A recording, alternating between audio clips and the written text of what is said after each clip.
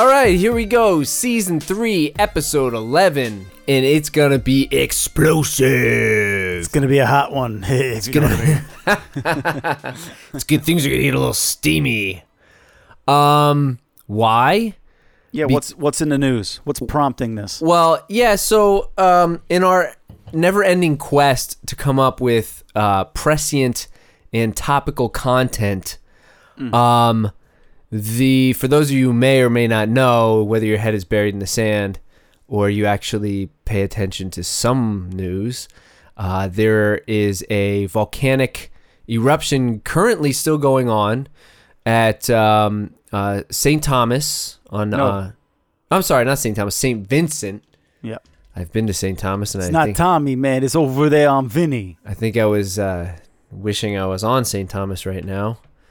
And so because of this eruption that was going on, it made a lot of questions pop into my head that I just had to have answers for. And while those questions were compiling or piling up in my head, I thought about Mount Vesuvius and Pompeii. And so today, I guess we're going to talk about a couple different things, but obviously Pompeii being the forerunner, because that's one of the ones that I think when you mention like catastrophic volcanic eruptions, a lot of people know Pompeii. You know, I thought they were two different things until I read this. I thought Vesuvius was an event, and I thought Pompeii was an event. I thought they were both volcanoes and both like massive events. And then when I was watching it and they were like, oh yeah, Pompeii, and right next door was Mount Vesuvius, I was like, oh yeah, I knew that. I totally knew that. I'm immediately going to let you filibuster for about 20 seconds because I just realized I left my main notes in the other room. Buster. Last time I filibustered, people stopped listening. Yeah, well, here we go. 30 seconds in, they're going to turn us off.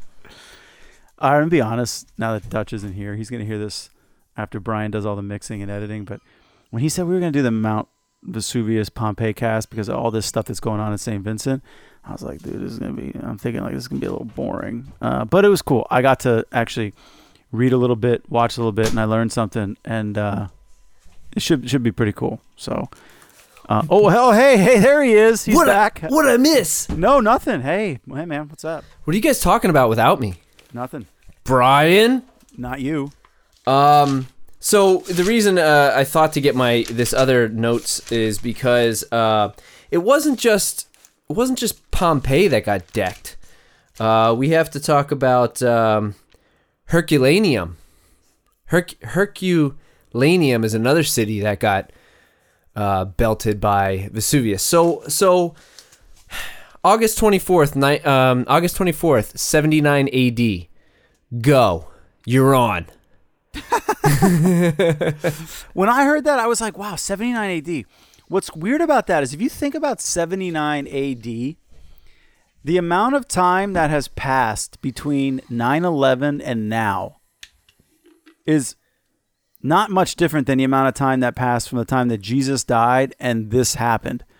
So I automatically was like, yo, these guys like knew Jesus. These guys knew Jesus over there. And then, like you said, when we were talking about it, it's like, well, it's not like Jesus was on Twitter. Like, he wasn't some like preachy, like kind of crunchy California guy with all these newfangled ideas. And he wasn't like woke for the time with an account. So what's nuts is as the crow flies, Jesus was doing his thing relatively close from an Earth standpoint to where Pompeii and Vesuvius and Herculean or whatever that is, where all that went down. But it's nuts. It's like Dutch said to me, none of these people probably even knew who he was because the Bible, none of the people who wrote the books of the Bible had written any of the books of the Bible yet. That I don't came know like a how couple soon hundred years afterwards, Dude, but I like, think like 70 years later was the soonest book that was written. So that stuff hadn't even been done yet. So besides the Roman Empire kind of knowing at this time that Jesus was kind of annoying and he had a bunch of shenanigans and they killed him for it, it wasn't that wasn't going on yet. But in my mind, I was like, oh, these guys knew that guy. You could do that. But well, not so much. It's funny Maybe you should somebody mention. did. It's funny you should mention that because this eruption could have played a part in some of the stories that are in the Bible. Not that I know any of the stories that are in the Bible, but it could have played a part in the writing of it because, like, these people that lived around Mount Vesuvius, they didn't even know it was a volcano.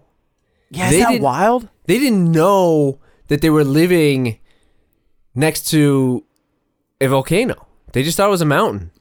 Which is crazy because, like, when you see pictures of it, I looked up some pictures of, like, Pompeii now. It's pretty fucking obvious that there's a massive volcano right there. Yeah, but when you believe in, like, superstition, hocus pocus stuff, I mean, like, you don't, and not science, that's what you get. And also, do you know that the people there, what I was reading, they had no idea what an erupting volcano was. Well, like, that's understandable. I mean, like, all. Yeah. So they were like, what the fuck is going on? Yeah. I mean, so why do people live? This is another question I have. Is like, why do people live around volcanoes? Well, one of the main reasons why people live around volcanoes is because apparently because of a volcano, the soil around a volcano is so rich in nutrients that it makes for a really great place to grow crops. It's really and stuff. fertile. Yeah. So if you're out there wondering, like, well, why did these people keep living around volcanoes and getting destroyed? That's why. Yeah, it's not, and it's also like there's no information, and you could live your whole 50-year lifetime and without a rumble. It's not like the same thing where people go like, "Hey, if you live in Florida." And every other year you have to evacuate and your place gets ravaged by a hurricane. Like, why do you live there? So it wasn't like that. Like, these events are not that common. So they knew about earthquakes because they had earthquakes. And ironically, I don't know if you'd say it was ironic, but like 17 years prior to the eruption, there was an earthquake, and it was related to some of the stuff that was going on within Pompeii and within Vesuvius. But again, they didn't know. They just said, "Oh, there's an earthquake. The gods are angry. Whatever." But had they known anything about volcanoes or science, they might have been like, earthquake, volcano. And then what would they have done? Just left? Probably nothing. Like up their lives and just left. They didn't have like this massive mobility. Yeah, which is something when you look at this situation in Saint Vincent, like, that, and it's something I'll talk about at the end of this podcast, or at the end of this segment, is like, how many volcanoes are there out there? How often do they erupt, and so on and so forth. And the volcano on Saint Vincent, it erupted, I think, in 1979, if my memory serves me correctly. It erupts often. And even in 1979, there were no deaths because there's a little bit of forecasting that goes on now, and there's ability to get off an island quickly, and stuff like that. So a lot of times, well, we'll talk about other volcanoes, but in this kind of situation, people are evacuated now because they know that, like, the worst of it may not be over. It's still not predictable, but until that thing really settles down, you take precautions. But even so, I mean, the humanitarian issue that happens when you have a relatively poor nation or poor island, you have a lot of people who aren't super mobile, a lot of people with not a lot of expendable income or savings, and then you ask them to evacuate for some undisclosed amount of time. I mean, it's sort of, it's a kind of akin to COVID. How long can you stand without working? Well, how long can you stand to just evacuate and not go home and not continue your life? So it's kind of similar. I mean, I know back in this AD 79, people were very immobile and had to stay, and also were ignorant, didn't know what was going on. But even now, we have all this ability to predict and help evacuate people, but it doesn't mean that people are still able to. As far as up to today, only 20% of St. Vincent had evacuated. And the rest either were not in an area where they felt like there was any kind of harm, which, I mean, I guess. But there's also people who just can't afford to leave. Yeah. So, and also won't leave and refuse to leave. Oh, yeah, like my boy. Remember? Yeah, I can't remember Mount his St. name. Helens. Over on Mount St. Helens. He was like, hey, man, I ain't leaving. I'm going to ride this storm out. He's like 150 feet underground now. So this thing about why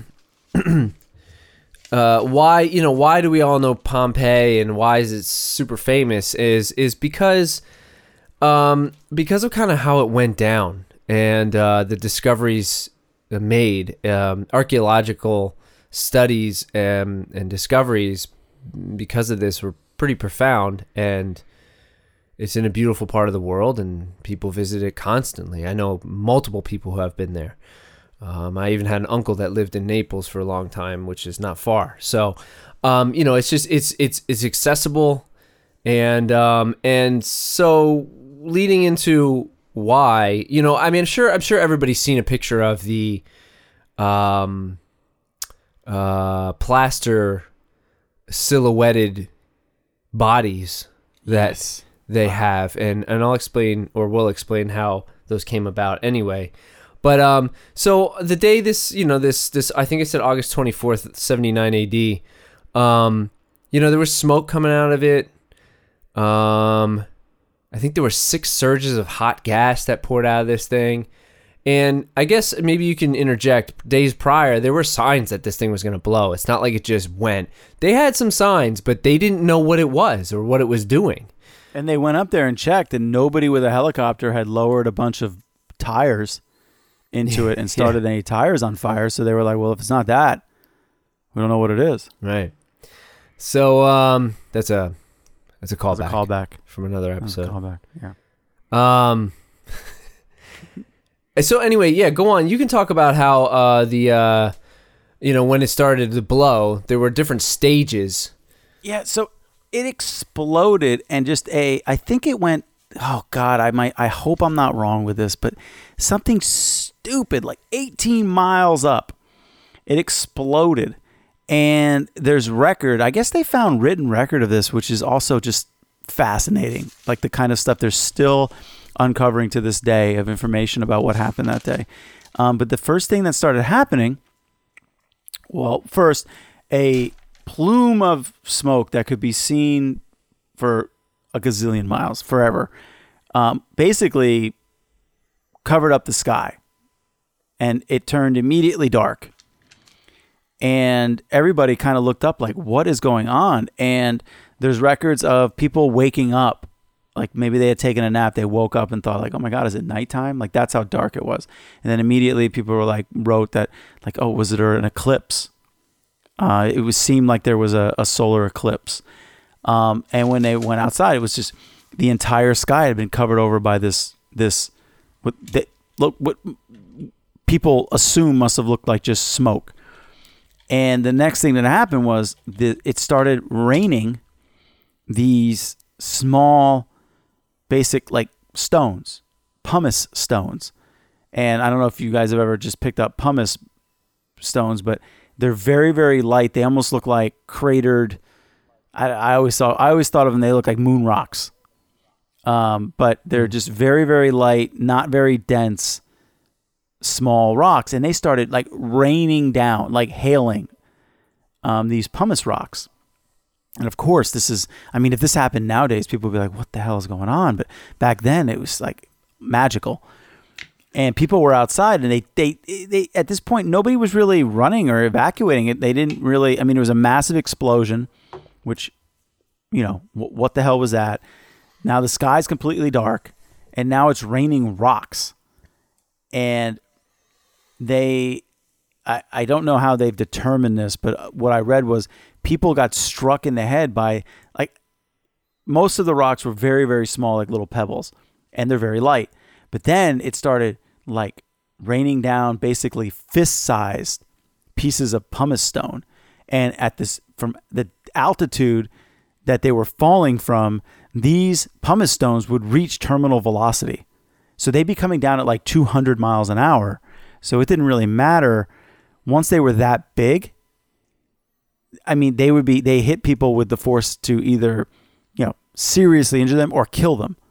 And they did find people dead in the street with injuries to their head that looked like they got struck in the head by big pumice stones. So just the visual of that, just trying to imagine what it must have been like to have the whole sky, especially with no idea of science or what the heck had gone on. All of a sudden, the sky goes black and it's raining rocks, and then massive rocks that hit people and kill them where they stand.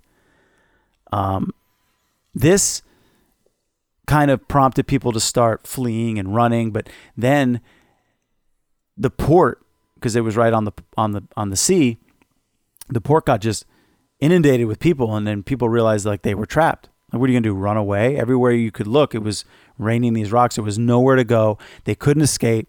Everything was like basically log jammed, so people were stuck. And these rocks got so thick that they started actually caving in the buildings. They started piling up outside of doors, trapping people in their homes. People would have to like climb up to higher floors, jump out the window because they could no longer. It was almost like a massive snowstorm. I don't know whoever's listening out there to this. If you've ever been in a massive snowstorm where you get 3 to 5 feet and you can't open your door, so you can only get out from that's what this was. That's how much ash and rock was spewed into the sky. I mean, it's just crazy when you think about it. Yeah, and that wasn't even the worst of it. No. And what they said was initially, I don't know how to say that. Is it Herculean? I feel like I'm saying that wrong. The other town? Yeah. It's Herculaneum.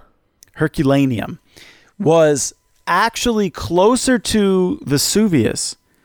But up until this point, because of the winds, which normally blow out to sea, but that day weren't, because of the winds and the direction they were blowing, Herculaneum didn't get any of the pumice rain at all.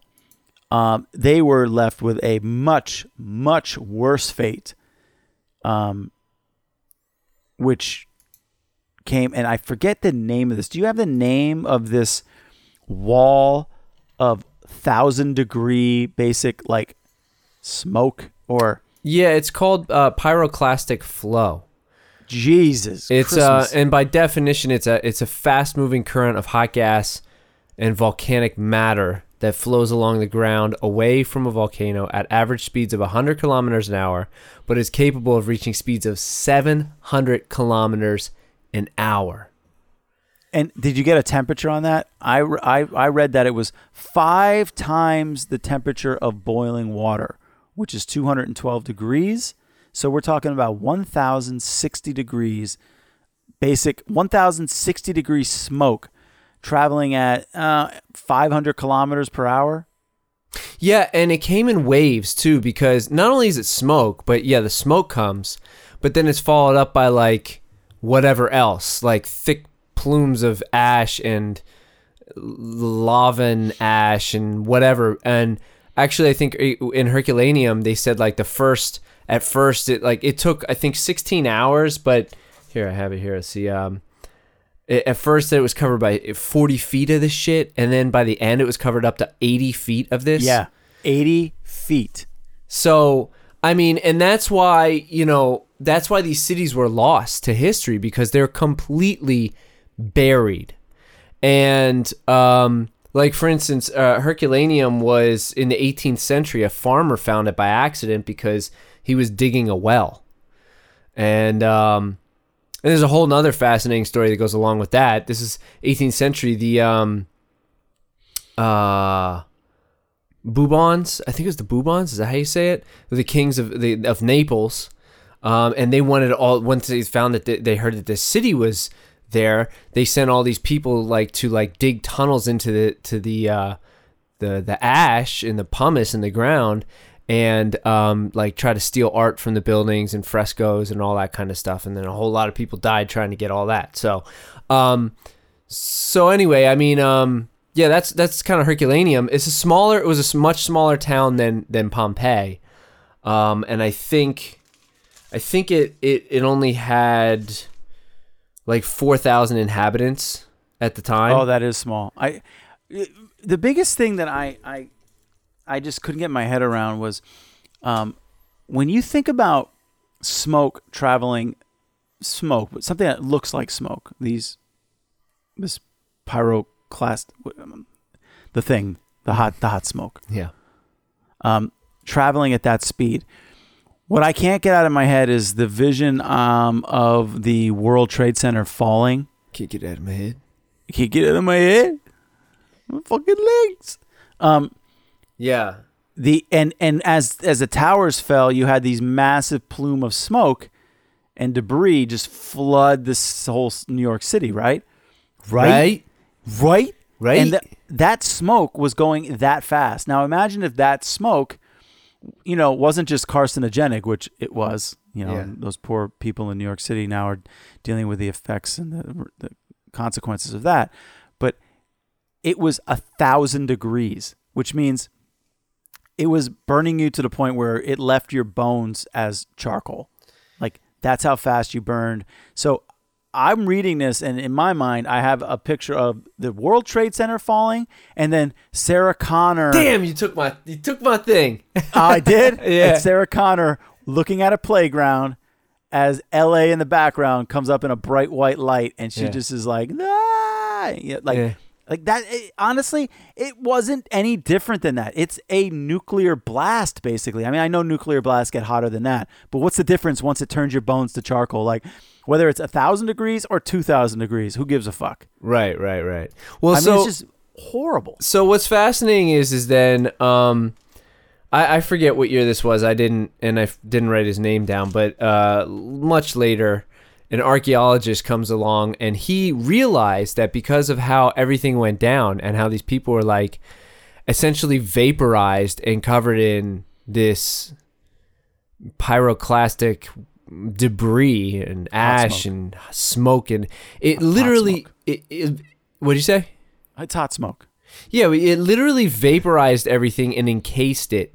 So like what's fascinating from an archaeological standpoint is that like we're able to learn so much about these cities that we wouldn't have learned if we were just digging them out of the dirt in the ground normally. Like, for instance, all of the wood became carbonized immediately, any wood that was out in the open. So when that happens, it maintains its form and its shape and its texture and all of that stuff. So there's like beds and doorways and intricate framework and carvings and stuff like that that have existed that we can now study because they were essentially preserved by becoming carbonized at such a high temperature so quickly.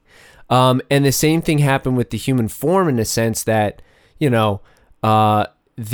this archaeologist found out that there were these voids in the ground, and they were in the shape of the form of the humans as they died. And so what he did was he poured plaster into the holes and let it dry, and then that's why we have these famous plaster casts. Get the fuck out of here. Is that what that is? Yeah, they're not like, people weren't actually like turned into stone because of this. But the reason we have all those plaster figures is because an archaeologist figured that these voids in the ground were actually where the bodies should have been. That is fucking wild. Isn't it crazy? Yeah. Yeah. I want one. Yeah. Well, you can go see them. But, and then from that, now what they're doing, to get into a little bit of the science of it is they're doing that modern, like, laser scanning of the plaster casts and recreating the faces of these people. And like, oh wow, one of the guys, they were like, well, this guy was like a soldier and he was with his family, and when they recreated his face, he was like of African descent. He clearly looked like in like of African descent. So I always think that's funny is like how whenever you see these movies or a lot of these shows about like Vesuvius, or like, didn't they make a movie a couple years ago called Vesuvius with like the dude from what's his name, Kit, the guy from shit, David Hasselhoff? No. The show on HBO, fucking dragons and shit. Oh my god. I don't know, but Come I'm looking up on. here, Vesuvius White and- Walkers. Yeah, Game of Thrones, but Yeah, I don't Thrones. know. Anyway, I they didn't made it watch with that. We Kit did a Game of Harington. Thrones cast, and I listened to the whole thing. Yeah, Kit Harington. Anyway, like they did Vesuvius with him, and of course, like everybody's white, Italian, white looking, all that shit. So, but just, I mean, it was a really actually kind of diverse place. No, the movie was called Pompeii. Oh, whatever. And because it's really actually is close to Africa, and so on and so forth. But anyway, so that's, and they probably had black gladiators. yeah, absolutely. Yeah, they're Damon- probably Damon way better Hunsu. than fucking white gladiators too. Yeah. But yeah, It was like so the first NBA. so I think that's another reason why people are so fascinated with Pompeii and Herculaneum is because from a historical and scientific and archaeological standpoint, like it's presenting so much fascinating information. It's literally a city that is frozen in time, and there's just so much to learn. From Frozen that. with heat. How about that? See that? And so do you have more information here, or shall I talk about some other attributes to this whole? I do have information. Did you know that Kiefer Sutherland played in Pompeii? I did not, but that does not surprise me based on what I just said about, dare I use the term whitewashing, if Kiefer Sutherland's in it. You don't get much whiter than that. He was one of the Romans who killed a bunch of Celtic horsemen. Of course. Yeah. Of course. Anyway, go ahead. Yeah, give me some volcano info. All right. First of all, where's my stuff here? Pompeii. Okay, so what I wanted to know was, all right, first of all, Vesuvius has erupted 36 times since 79 AD. So it's fucking active. And like, for instance, I was talking about Herculaneum, how there were 4,000 inhabitants back then. There are now 650,000 that live in that same area in Herculaneum, or whatever it's called now. Pompeii, I don't know, it's even more. And so basically, if that thing erupted now, in 79 AD, did you get a number on this? Because I saw all kinds of numbers about how many people they think died. 4,000? No? Yeah, I saw everything from 1,500 to 16,000. Like, they don't fucking know. Okay, I think I saw they estimated 4,000 people died, which is a lot back then. Yeah, it's like the whole world. lot. No. If it erupted today, they think that it would, I don't know if they would know how many would die, but it would cost, here's the other thing, it would cost $20 billion probably in damage in, world helping the situation. $20 billion. So Hey, by the way, with that many eruptions in that much time, yeah. that means it erupts every 54 years. Well, okay, so yes and no. So the last time it erupted was 1944, but that ended a cycle. I guess the volcano goes through activity cycles, kind of like the sun goes through periods of solar, whatever they call it, solar maximum. So the volcano in 1944, when it erupted, it kind of ended its high cycle. So I don't know where it is now, or like you said, if it's every 50 years it starts kicking back up or what. Each volcano is different. But when it erupted in 1944, there's video, I guess you would call it film, but now video, of that circumstance and eruption happening. And the city was decimated. Buildings were falling down. It was terrible. So it doesn't seem like they're ever going to learn their lesson about living there.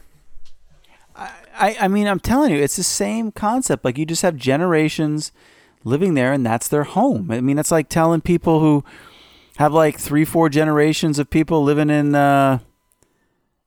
Arkansas or wherever, or Oklahoma, hey, you can't live here. It's Tornado Alley, and people being this is my home. This is my grandfather, my grandfather's grandfather, and then his. I mean that. It's just human nature. That's tribal. This is where my tribe is from. I'm not leaving. Yeah. Let me see if I have any more So the oldest dated rock found around Mount Vesuvius is 300,000 years old. If that means anything to you, if you're a geologist, if you like that kind of information. Let me see here. It's not very old. No. I know there's some rock climbers who were talking about rock that's like 1 billion years old, like Earth old. Yeah. Making some of the formations, like the granite formations that are like Yosemite old type stuff. So, in 79 AD, as we know, the eruption of Vesuvius was the first volcanic eruption ever to be described in detail. And from 18 miles away, west of the volcano, Pliny the Younger witnessed the eruption and later He's by far my favorite Pliny. Yeah, the Younger. Yeah, the others guys are dicks. He witnessed the eruption and later recorded his observations in 2 letters. So they were talking about it. So that guy, that's the one I was going to bring up. I'm glad you said his name. I couldn't remember from the show I watched. I think you said the same thing. I watched this one show after I read a little bit about it, and they were boring. Like I didn't watch the movie Pompeii with Kiefer in it. Carrie-Anne Moss is also in it. I didn't watch that. Maybe I should watch that. But everything I tried to watch on Pompeii and Vesuvius was so fucking boring. But it's so boring, dude. That Pliny the Young was in everything. So obviously his writings on this are what they pull a lot of information out of. I'm thinking that this guy, being a prominent member of the Roman Empire, he knew Jesus. Sure. He probably stuck a pick in him when he was on the cross. Yeah, I'm telling you, I think he went to the pay-per-view. Again, another time it erupted, 1631. It killed 4,000 people then.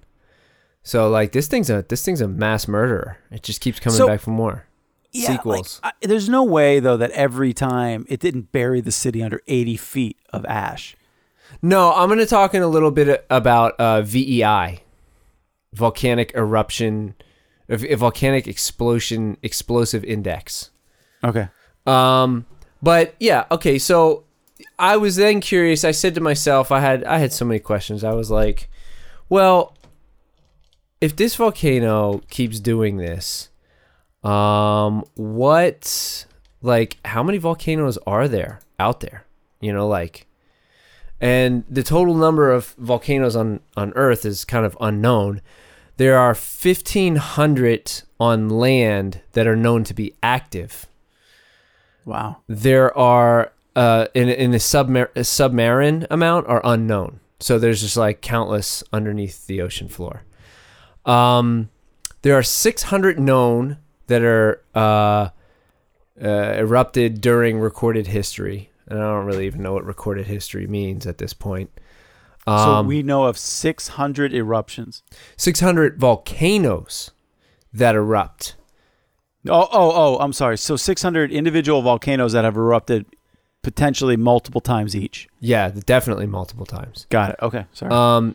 50 to 70 are erupting every year. What? Yeah. There's just some that just are constantly erupting. They're just not. Well, there's that. Don't you go to? You can go to. I've never been there, but you can go to Hawaii and just watch a volcano just spew liquid hot magma. 20 are erupting at any given time. That's fucking crazy. Yeah, it's crazy. Now, is this above water, like on land? Yeah, those are land. I think. Yeah. Are any of them? Do we know constantly erupting underwater? I don't have an answer for that, but I'm sure there's if there's volcanic activity above, there's definitely volcanic activity below. Above it as is below. Right, something like that. But also something we didn't talk about, and I didn't look up, and we don't really have an answer for, is the capacity for what these volcanoes are capable of. Like, obviously we know there's a super volcano underneath Yellowstone, which we talked about on one podcast at some point in time. And when that thing erupts, that's going to be it's just going to be a world ender. It's going to be an extinction level event. Is that not great? So have you ever been to Yellowstone? No. Okay. Have I? I'm asking you. That's what I'm saying to you. Where does it start? How far west? Well, it's no, I haven't been in Yellowstone. It's in Wyoming. Yeah. And then it go. Yeah. No, I haven't been in. Okay. Well, when I was there, it was weird because I'm just being I was just being an idiot, I guess. It's like I was standing there being like, man, I hope it doesn't erupt right now. Because like I was standing on it, and what's ridiculous about that is like, it wouldn't fucking matter if I was in China. No, right. Like, yeah, I wouldn't disintegrate immediately, but I'm still dying. You know, maybe it's better just to You're be fucking standing dead. there. Yeah, but it is eerie when you're walking around there and you've got Old Faithful, and then there's like bubbling, like boiling mud. There's areas where you're not allowed to walk because the mud is so hot that if you fell in it, you would fucking boil to death. And then Old Faithful geyser goes off all the time. And you're thinking like, God, I'm walking on this thing that could explode at like any time and kill everybody on Earth. Isn't that wild? Yeah. And you're right there. It's like looking down the barrel of a gun. And you're like, God, I really hope it doesn't go off, you know? Yeah. And is this the one? So then my next question was, all right, if this is what Mount Vesuvius did, and we're talking about it, a couple thousand years later, yeah, how does that size up to like other volcanic eruptions? Like, is that a bad one? Is that not so bad? And so that's when I came across the VEI, essentially, which is the Volcanic Explosivity Index. And it rates from 0 to like 8. Okay. How fucked up the explosion was. Nice. But it's a little confusing too because not every eruption can be catastrophic in the same way. You know what I mean? Like, I guess not every eruption is going to have pyroclastic flow, but at the same time, the lava can run down and do a shit ton of damage, or what I mean? I didn't read anywhere because this one I don't know if I said it on the show or if I told you beforehand. I thought Pompeii was destroyed because, like, in my mind, ignorantly, I just thought like, oh, like all volcanoes, it just lava came out and just fucking burned everything. That's it. I just thought, okay, it was, lights out for everybody.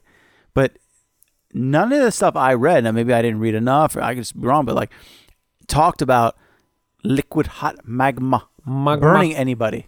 Right. Well, because traditionally magma moves really slowly, and you're going to get out of the way of that if you want to. Yeah, remember a couple years ago, there was that magma going across like the street in Hawaii? Yeah. And it was just... Why they didn't move that car, I don't know. You remember that?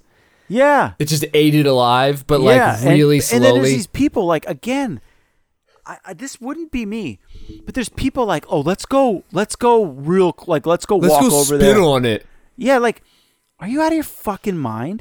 I mean, I know it's slow, but like, there's like a part of me, like, have some respect. Like, you don't know what's going to happen. I don't know. Like, morons. Anyway. So on this 0 to 8 list, there's all these geological terms, which I'm not even going to pretend like I can pronounce or know what they mean. But I will say this. So if you're wondering where Vesuvius, I keep wanting to say 1979, just 79 AD.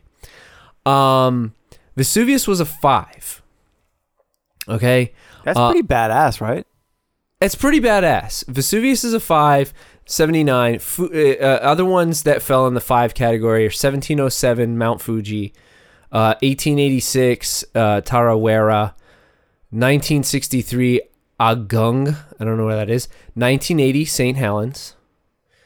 So Mount St. Helens was the same category event as Vesuvius. Exactly. Damn. That's another thing I've seen. Like, I was out there. I don't know where the fuck I was. Maybe in Washington. Is that in Washington State? And I was standing on the highway, and you look over, and it's like super apparent that there used to be like the shape on the horizon looks like it used to be a mountain, and there's like a massive crater blown in the side of it. Yeah, it's fucking nuts. Yeah, it's in Washington. 1982 El Chichon. That's in Mexico. 91 Mount Hudson. That's in Chile. In 2011, Puyehue, which is in Chile also. I do remember when that one went in 2011. So El Chichon, if I was a cartel leader, that would be my fucking name. You'd have a base inside the volcano. I'd be like, I'm El Chichon. Now those were 5s, and then then I was like, all right, well, what else went up? And I'm looking at this little, I don't know, comparisons with other eruptions, and there's one on here that I was like it's like I'll put this in the show notes. It's like I'm showing you. It's like a bar graph, and like Mount St. Helens is like this. Can you see my fingers? Yeah, I see them. And then there's one that happened in 1815 that's literally like this. And I'm like, what? It's Mount Tambora in Indonesia. And dude, the Indonesians get fucked with nonstop. I mean, in a way, it is a good thing that it was on a little island in Indonesia and not like a major city. Yeah, like a major landmass. But it was the in 1815, Mount Tambora was the most powerful volcanic eruption in recorded human history, with a volcanic explosivity index of VEI 7. The eruption ejected 160 to 213 cubic kilometers of material into the atmosphere. It is the most cubic kilometers. I was bitching because I had 6 cubic yards of mulch delivered on my driveway, and I was like, dude, that's so much.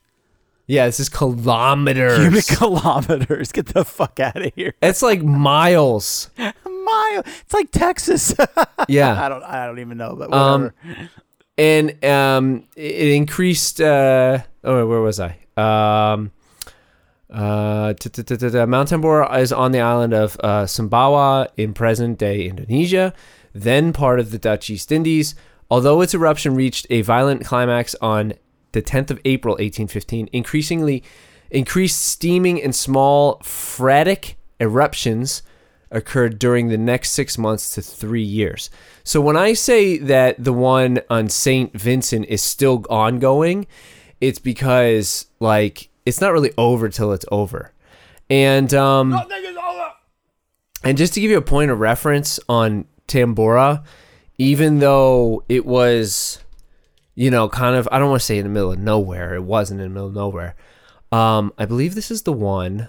Well, let me just make sure I have my numbers here right, because I tend to fuck things up quite a bit. I believe 100. Let me see. Let me just. 1815. Oh, what? I just opened like the. While you're doing that, isn't Indonesia also where the massive tsunami that few years ago? Yeah. Ravaged? Yeah. Yeah. Let me confirm here. Okay, 1815 Mount Tambora. How many people do you think died in that? In what year? 1815. On an Indonesian island in their surroundings. 10,000. Times 10. What? 100,000. 100,000 fucking people died? Yeah. Can you believe that? Oh wait, okay. I'm not trying to minimize anything here. But was it 100,000 people in the initial explosion, or 100,000 people over the course of 3 years? Because there's a difference between 100,000 people all at once and 33,000 people for a year for 3 years. Life is a life. I'm not trying to marginalize people, but that's nuts. I'll read this verbatim. In 1815, Mount Tambora erupted in Sumbawa, an island of the modern-day Indonesia. Historians regard it as volcano eruption as the deadliest known direct impact. Roughly 100,000 people died in the immediate aftermath. Oh my fucking God. That's insane. So 100,000? Yeah, 100,000. And so when we talk about how many people died in the Vietnam War? 60-some thousand? You want me to look that up? Let me see. I don't mean to, I'm trying to quantify, how many people died in the Revolutionary War? Let's see. Vietnam War casualties. Do we have a number here? Well, deaths. U.S. and Allied military deaths, 282,000. That's from 1965 to 74. That's almost a decade it took, for that to happen too. Not to take anything away from it. Total deaths 1,353,000. That counts North and South Vietnam. All right, bad example. Bad example. I'm just for some reason I thought I have an example. I've been to D.C. and I went to the Vietnam War Memorial, and maybe it's just 60-some thousand U.S. soldiers were killed. Yeah. And I'm not, again, geez, I feel like I have to validate everything. I'm not trying to marginalize anybody else's life that was lost, including the North Vietnamese. But anyway, regardless, 100,000 people died during the eruption. Yeah, immediate aftermath, whatever that means. That's bonkers. But far more died over the next several years due to secondary effects that spread over the globe. So you can imagine, people are breathing that shit in for probably a decade at least. Well, I used to live out. I used to live where we would get a lot of forest fires. And in California, every year, the place just burns. And I used to live in Nevada. And no joke, it would, the fires would be hundreds of miles away. Listen to this. Hundreds of miles. And you would smell it would smell like a campfire outside. Not just does that a little bit, it would smell like you were at a campfire, and the smoke from the fires were hundreds of miles away. And these are just regular forest fires, not an explosion that's the most powerful eruption in recorded human history. So I can imagine that thousands of miles away, relatively pretty quickly, people were seeing or feeling or smelling or whatever the effects of this eruption.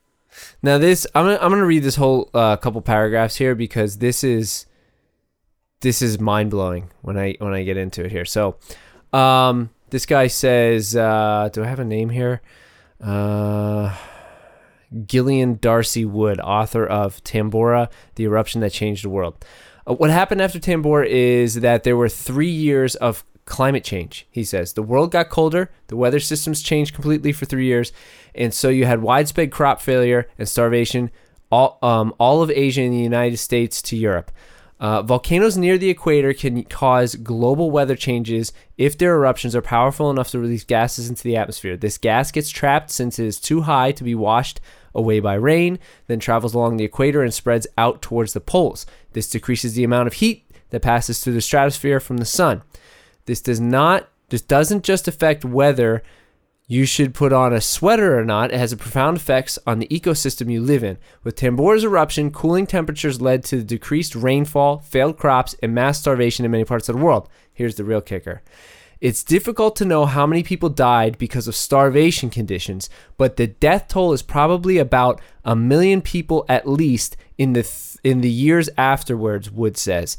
If you want to include the fact that Tambora unleashed a global pandemic of cholera, then the death toll goes into the tens of millions.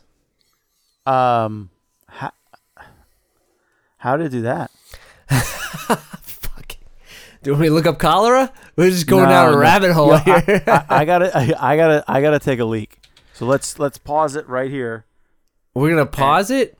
Well, why not? People won't even know any difference if we pause at the same time, and then Man, You and your weak bladder. How about you just Dude, let I've it? been trying to, dude. I've been trying to drink this water, and we basically determined it's because I don't get enough sodium. That people don't care. Can we pause it? No, I'm going to talk about cholera. You go wee for a quick second. Do your thing.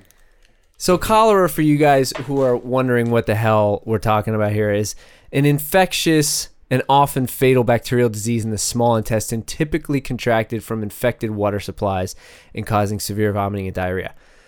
So what I'm gathering is, by what this author is saying, is because of all of the gases and ash and everything that went into the atmosphere and covered the world, essentially, water supplies are extremely contaminated, and therefore people were dying of cholera left and right, which is horrible.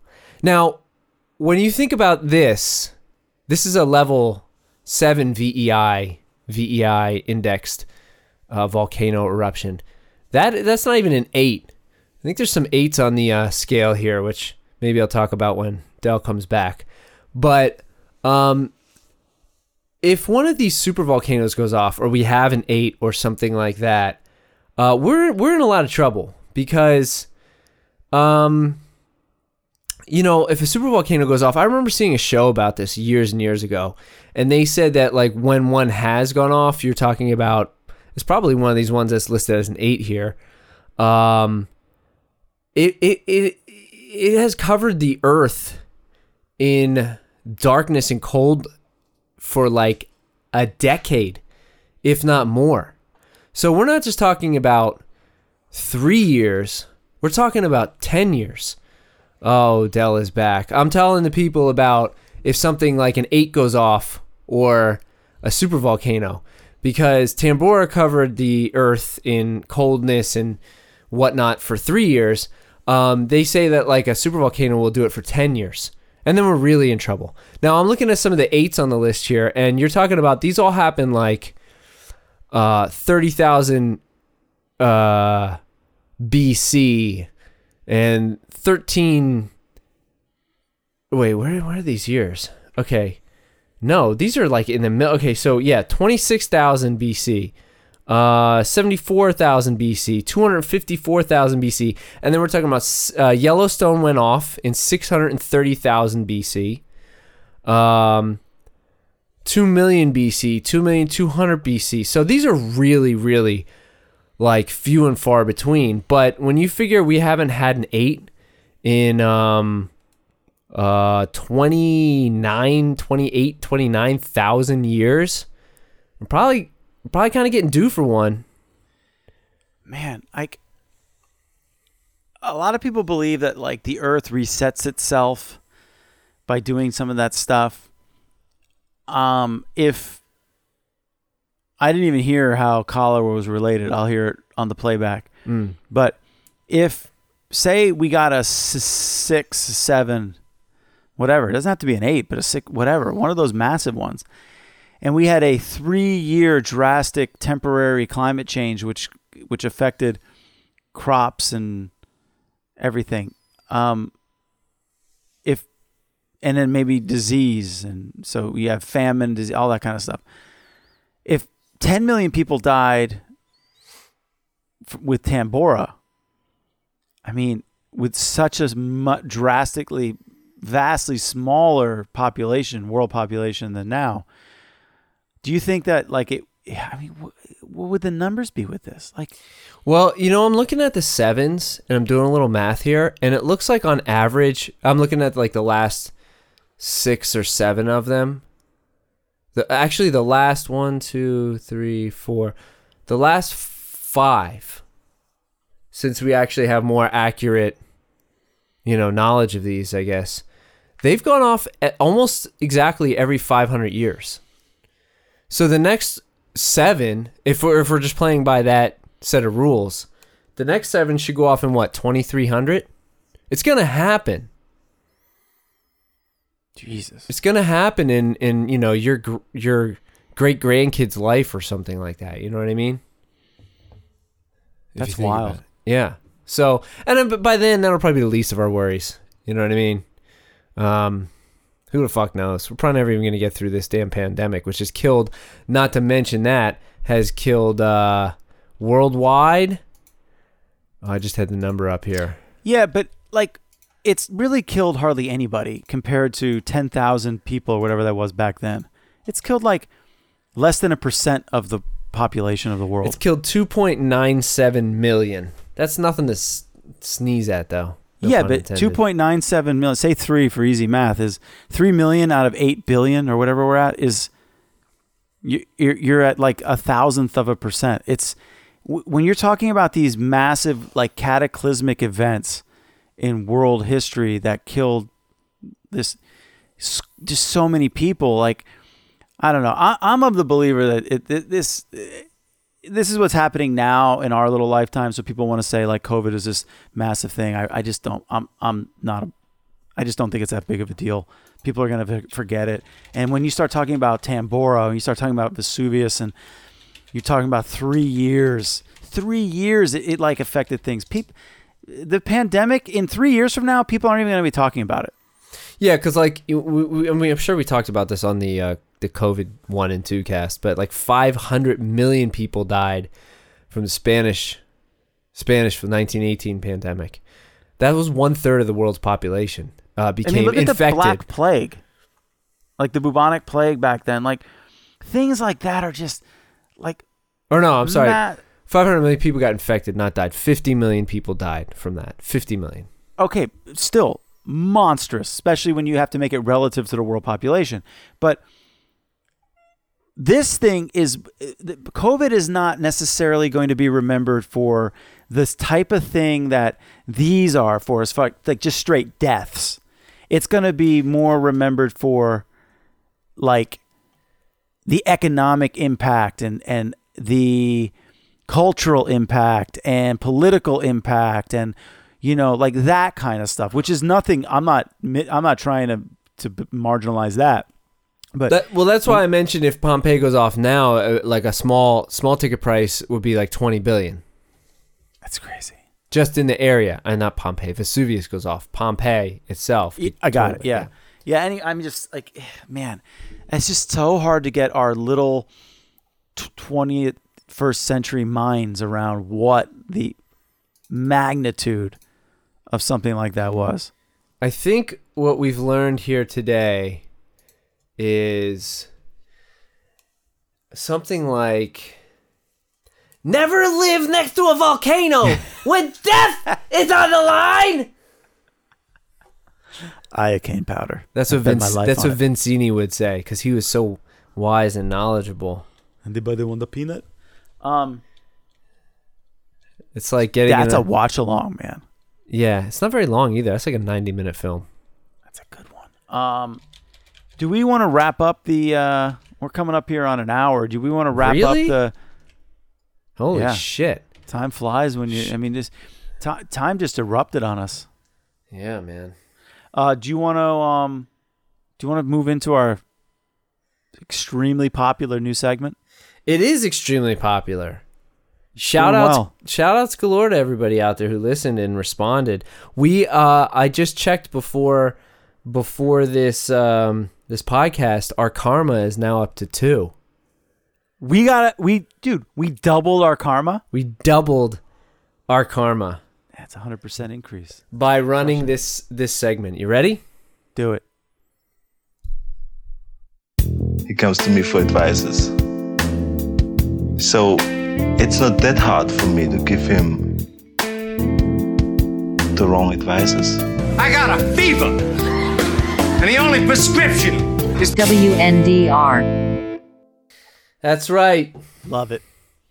It's time for the advices segment. I really struggled to find anything that was humorous. There is nothing funny out there. One thing I have learned by looking at Reddit is, man, there's a lot of people out there suffering. Like it's fucking depressing. Every minute, every second, somebody is posting something for advice, and none of it is a laughing matter. So, which one do you want to do first? What do we have here? We got unhealthy teenager. I have like 50 million windows open right now. We got the bullying one, and we got the I'm about to see my ex. Oh, right. Let's do that. Let's start with the X. All right. Because I think that's pretty wanna cut read and it? dry. Should I read it? Is that what you said? Yeah, you can read it. Do it. Okay. Me, and my ex will meet this coming Monday. And let me just start by saying it's my ex and I. There's a little bit of grammatical advice for you there. I'm sure that really helps. Yeah. Me, 20 female, dumpy, and my ex, 19 male, broke up a month ago, and I begged for 2 weeks, and now, no contact for 2 weeks. We are classmates, so we will be seeing each other this coming Monday for a class pictorial. I don't know what the fuck that is. I am not ready to see him yet, and I don't know what to do or what to think to calm myself. Just the thought of us acting like we don't know each other cause a physical pain in my chest. I am afraid I might cry in public when I actually see him in person. I don't know how to get myself emotionally ready for whatever happens. I will be... Okay, and that's just the topic again. I just want to say this. Here's my advice. Whether internally, whether this plays or not, it doesn't matter. Externally, you need to play this cool as fuck. When you walk into that class and you see him, you go up, you give him a little punch in the shoulder, a little pat on the back, be like, "Yo, Jimmy," whatever his name is. "Yo, Jimmy, what's up, man? How everything's cool, man," or whatever, and just move and just take your seat and learn your fucking pictorial, whatever that is.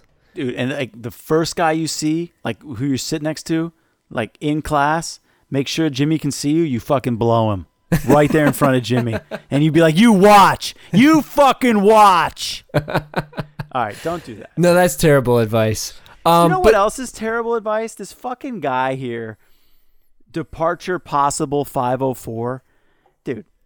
The other thing I noticed is not only is there a lot of pain on Reddit, which is not a laughing matter. The fucking advice on here, I'm saying this as we're giving advice, but the fucking advice is terrible. Departure possible 504 goes, "Is there any possible way you can avoid that class? Just bail. It's not worth the emotional upheaval." Yes, it is. It's absolutely worth the emotional upheaval. You're 20 years old. See, the good thing about this kind of pain is that this pain, it really hurts. A lot of people have gone through it. But it's the kind of pain that even though it really, really hurts, it doesn't actually damage you. So it's good pain. It's the kind of pain you learn from, and it's important pain. Like Dutch said, take this opportunity, stand up tall, get your chest out, your shoulders back, walk in there proud, take control of the situation, show Jimmy that like you're good. And that's a life lesson. Also, if you can't do that, that's also fine. You're worried that you might cry in public? Yeah, well, you know what? So you cry in public. It is what it is. You're allowed to feel whatever emotion you feel. And if you cry because everybody has been in that position in life. So I agree with Dutch. Go in there and try to play it off. Be cool as hell. Don't listen to Dell. Don't blow the dude. The first dude. That's bad advice. But just and also, you know what? Like like I said before, the biggest thing you can do is just understand that whatever you're fucking feeling is real and you're validated. Don't worry about it. If this guy makes you cry, well then so what? You had feelings for him and now you're dumped. You begged, it didn't work. It's a learning experience and you're going to come out the other end of this and you're going to be stronger, more experienced. You're going to know more about yourself and you're going to be better off. This actually is probably a good thing that it happened. No, it is. And a couple things. I happen to have a buddy who's in college right now currently, and I think he's 19. And Jesus, maybe it's you guys. No, Hope not. you didn't say where we went to school, but I'll just say this. I told him this too. I don't know how long you didn't mention this in your post, how long you were together, but I promise you at your age, it wasn't that long considering how much life you have ahead of you. And it's like I told this buddy of mine, because he just went through this similar thing. I was like, bro, she did you a favor in the sense that you felt something for her, it's been taken away, you hurt, you'll be angry, you'll go through those phases, but you didn't waste years of your life to figure out the same thing that you figured out in months. You know what I mean? Like, I wasted a lot of my life going through 2-year relationship after 2-year relationship after 2-year relationship because I was like trying to make shit work, whatever. I talked about this before on a podcast, but you're in a good situation. You're young. You guys broke up. It's gonna hurt. It never feels great. But you can move on. And look, if he's the kind of dick that when you like walk into class and you carry yourself well and you pat him on the back and just wave to him and say, "Hey, how's it going? Hope everything's well." If he's the kind of dick who's like, "What happened to all that begging for 2 weeks? Was it you over that?" Be like, "Yeah, I am. Yeah. I am like over that. Exactly. Yeah. I apologize. I guess I needed to get that out of me. It's over. Yeah, you're right. I'm done with that." And the worst part about that is he's going to try to get you back then after that. And don't do it. Don't do it. I doubt, you know what I mean? Like, that's a game. Would be a mistake. That's a game he'll play because when people see that you're okay, they want to be around you. It's like this syndrome I always say with, like, I used to do security in bars, right? And all these douchebag guys come into the bar and there's a million girls on the dance floor and they all hit on the bartender. Why? Because she's not there to like get drunk and have fun.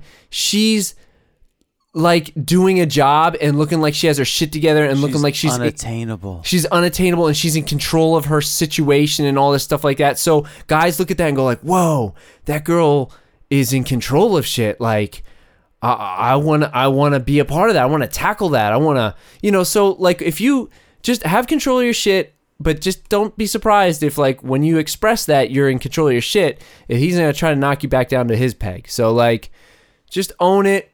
Move on, have a good class, doing a pictorial, whatever that is.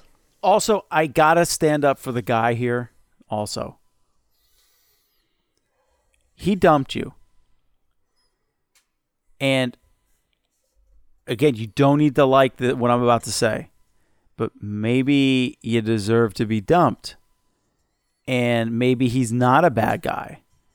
And maybe you're just self-conscious because you do miss him and you're hurting, but he may be a good fucking dude and understand the situation for what it is too. You might be overthinking this, which is fine. I've been there too. You might go in there and he's like a squared away guy who understands the situation, doesn't want to make it awkward. He's going to be cool to you too, and you guys are going to be like adults about it. So that's a possibility too. That'd be a really nice possibility at the age of 19 and 20. But I'm like just saying, you all I can say is bottom line is you're young. Sometimes when you pull your head out from under the sheets, you realize that the sun is still shining and there's a whole lot of other that's deep flowers out there in the field. Flowers, so many flowers. You're gonna realize that maybe you do end up blowing the guy next to you. Yeah, you might marry the dude that like you blow the dude and then he's like, "Wow, that was amazing," and you're like, "Yeah." Or maybe he blows you. True. And you're gonna be like, "Wow, that was amazing," and you guys like, "Well, you want to go get something to eat?" And then like, "Yeah, I'll get something to eat," and then you guys get married.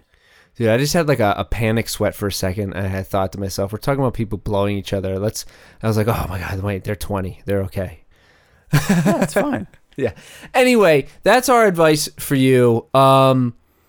Just that pain that's in your chest, just grab it, throw it out, and hold your chest up and hold your head up high, and just own it. Own it. Bullying or eat healthy? I I don't remember. I think the bullying's gonna be the hardest one. Let's do eat healthy. All right, yeah, bullying, man. All right. I need to eat healthier, but my diet is out of control right now. Yeah, oh boy, I feel you on this one. My mom and I live with my grandparents / mom's parents. Long story. They do all the shopping, so we don't get any say in what we eat for dinner. I've tried telling them that they should try to eat healthier food with less carbs and sodium, but they refuse. I understand where you're at. It doesn't help that my school's lunches are super unhealthy too. Most of them each contain over 1,000 milligrams of sodium alone, which is over half the recommended daily intake. We were just talking about this. Man, that's the second time. We were. They're mostly fine in terms of calories and fats, though. They still taste like shit, though. I remember that. We don't have the time or the money to buy food for me to pack my own lunch to school every day either. Not that I would get a say in what would be bought for that either. I don't know what to do. I desperately need to lose some weight, but I can't without starting to eat better. Any advice? And if you go down, run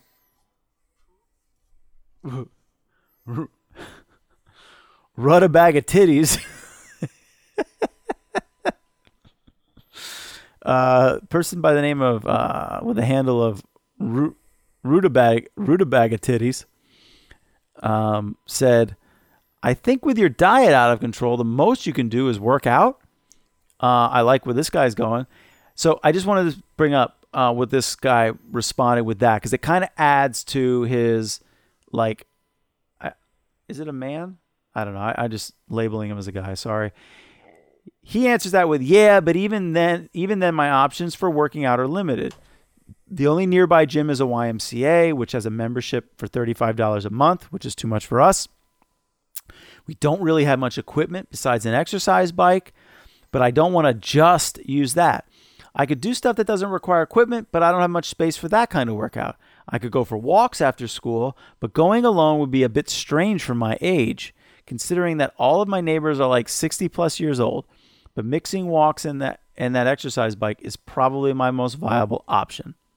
There we go. All right. Do you want me to go? Go ahead. I have a couple things to say to you, young man. I don't know. You didn't say your age. I want to assume that you maybe can drive. I'd like to assume that. I would want to assume that maybe you're of an age where you can have a job. I don't know that. But let's say you can't do either of those things. Yes, you're right. Or this exercise is important.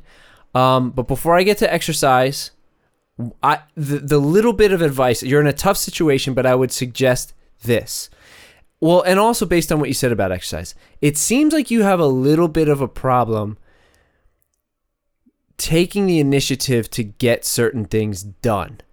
And yes, you're the youngest person in the house, but that doesn't mean you can't be still a responsible person in the house, especially for yourself if nobody else is going to do it.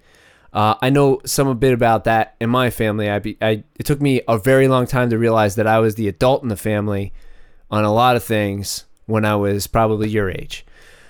So what you can do, when I was your age, I took control of my fitness and health, and fortunately my parents did cook pretty well.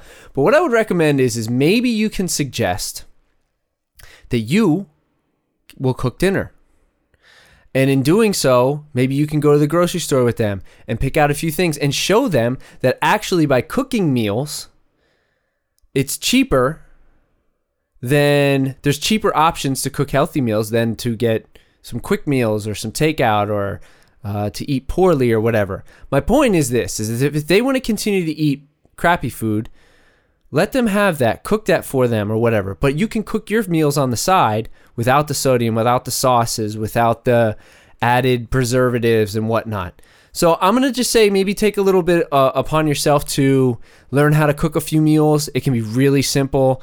A little bit of chicken here, a couple of vegetables. It doesn't have to be a lot. You can go and get a bag of rice really cheap, a big bag of rice for really cheap, like dollars. And you can eat brown rice. Brown rice. To this day, I eat brown rice every day, all day. Like that's my carbohydrate source. So there's a lot of healthy options you can try to find a way to do for yourself. But the other thing I'm noticing is in your response to the exercise, I get it. You can't afford a gym membership. You don't need one. The exercise bike is a great start. There are tons of things you can do body weight wise. Push-ups, sit-ups, dips, pull-ups. And if you can't do pull-ups, you can do modified pull-ups. There's places you can walk. I'm sure there's a park near you, or your school has something, or so on and so forth. You just really, really need to take the initiative, because it sounds like you're at a sticking point where you are so frustrated that you almost don't know where to begin. Del? I think you did a great job there. Honestly, I was reading kind of ahead. It's not very hard. Now, I know you also probably, you're in your family, the family dynamic, Dutch and I don't know. So I don't know how your grandparents are. I don't know how your mom is. I don't know what it would be like for you in the family dynamic to make your own food. I hope that that's something you could do. But it is not very hard to start to learn and practice also portion control. Because if you're getting stuff with like a lot of sodium, let's say, and fat, there's a lot of calories and stuff like that's into it. And I know it's really, really hard, but just monitor and try to measure the amount of that bad food that you're eating. And there's nothing wrong with, I didn't really understand your whole, like, your neighbors are 60 plus years old, so going for a walk for your age is weird. I mean, unless you're too young to be safely walking alone, which would mean that you're probably too young, I'm just guessing here, to have the wherewithal to understand the daily recommended intake of sodium and understand that you need to lose weight and all that kind of stuff. Like, that comes with age. And if you're at that age, even as a preteen or a young teenager, I'm telling you, unless it's a safety issue, I don't know where you live, there's no reason why you can't go for walks that then, as you lose weight or, build up some endurance, could turn into slow jogs, and then, exercise, bike and jog and sit-ups and push-ups and pull-ups or modified pull-ups and all kinds of stuff like that. It's all great stuff. You can do it. You just, like Dutch said, just take the leap of faith. Just step off the ledge and start small. Yeah, just every single day do something. Yeah. Don't think that, I need a rest day. You don't. And you're young and you're not going to be like going nuts in the beginning. Every single day, do something to be better. Yeah. And again, like Del said, we don't know the family dynamic, but we do know that there is an exercise bike in the house. And based on what you said about your family, I'm going to go ahead and guess that exercise bike is being used as a laundry drying rack at this point. Right. So if you start hopping on that thing and you start doing it every day, your family's going to notice that. And whether they support it or don't support it or like it or don't like it, they're not going to be able to deny the fact that you're trying to do something. And positive. Do something positive. Positive.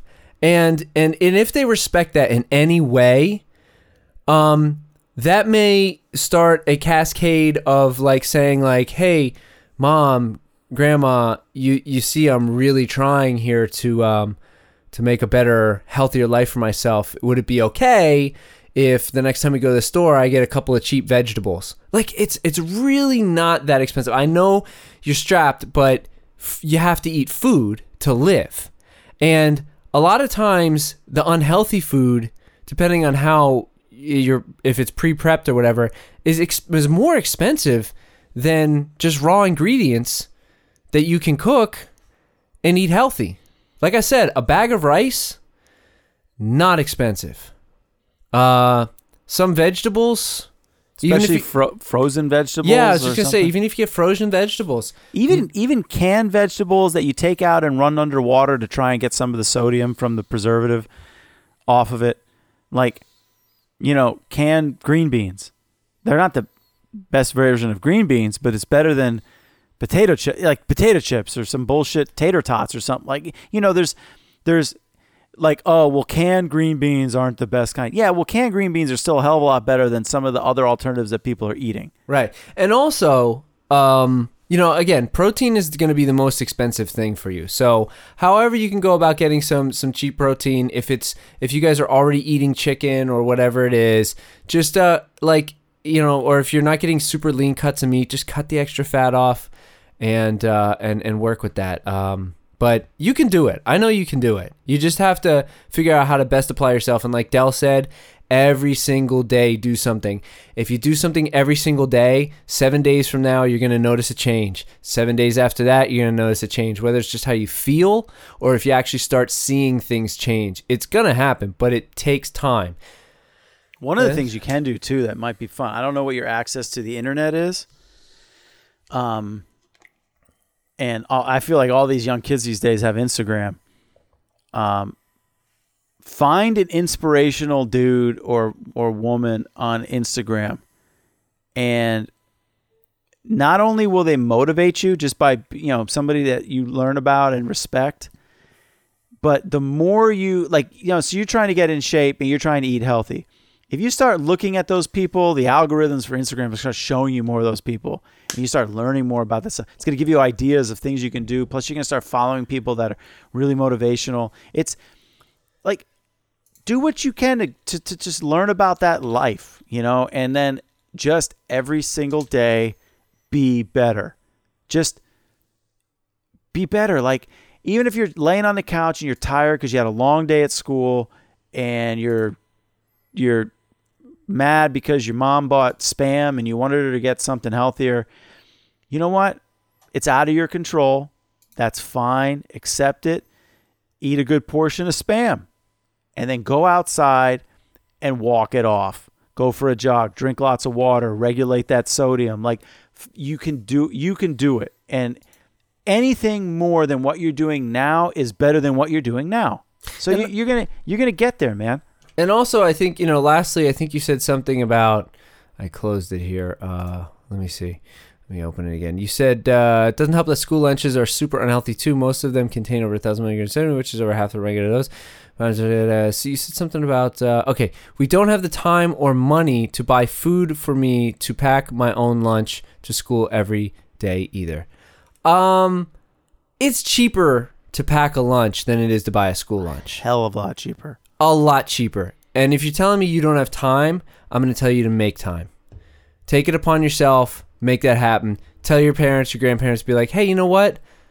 I did some math. And I mean, again, I don't know your situation. If you're on assistance and you're getting free lunches at school, that's one thing, But yeah, that's true. That's a good point. Then it's cheaper. But if you're not on assistance, it is cheaper to pack your lunch. And let your family know that. Hey, I can grab a couple little things at the grocery store. It'll be a lot cheaper than if I buy lunch at school. That kind of thing. So, hey, remember, and also the thing about time and making time to do the things that are important, making the time to do things that are going to matter and change you. One of my favorite quotes of all time is from Arnold Schwarzenegger, who massively motivational guy when you think of what he did and what he accomplished and where he came from. Mm-hmm. His whole thing about people who say they need to get more than 6 hours of sleep, his solution for that, sleep faster. Mm-hmm.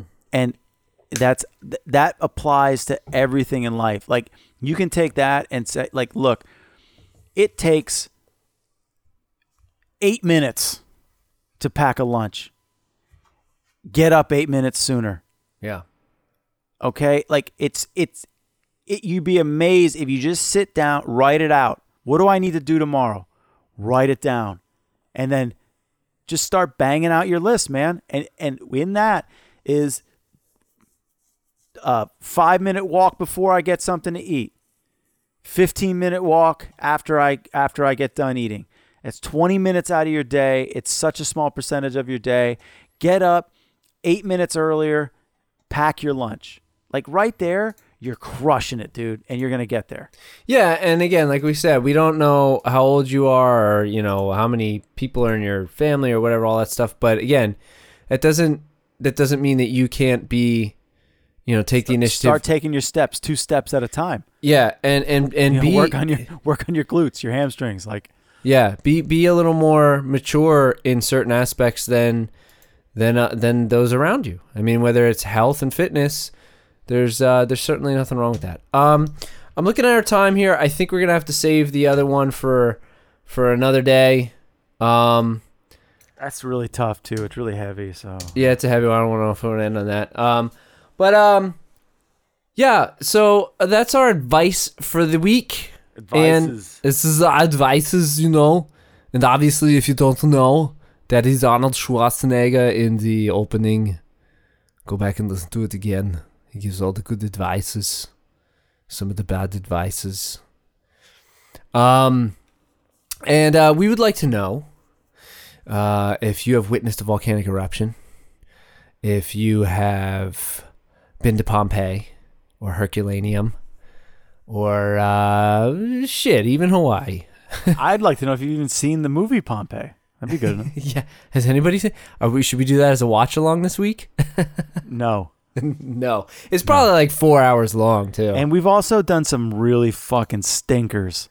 Yeah. As watch along. No way. Next one we're doing is a good one. I'm looking at the runtime of Pompeii. 1 hour and 45 minutes.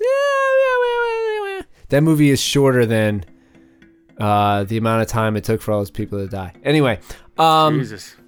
So we'd like to know what you think about all that, and if you have any questions for us to answer, for advices, to give you strong advices for your future, or about your past, Sarah Connor. And you can do all that at withnoduerespect@gmail.com. You can write us.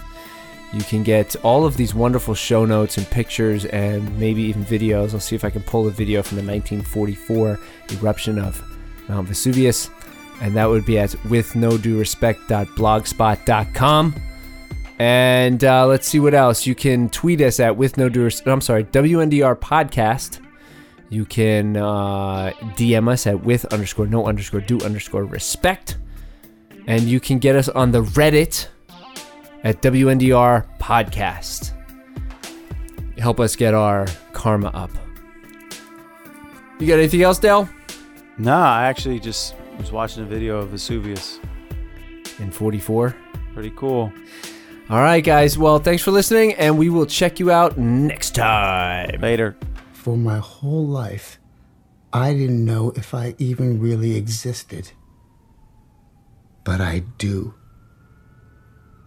And people are starting to notice.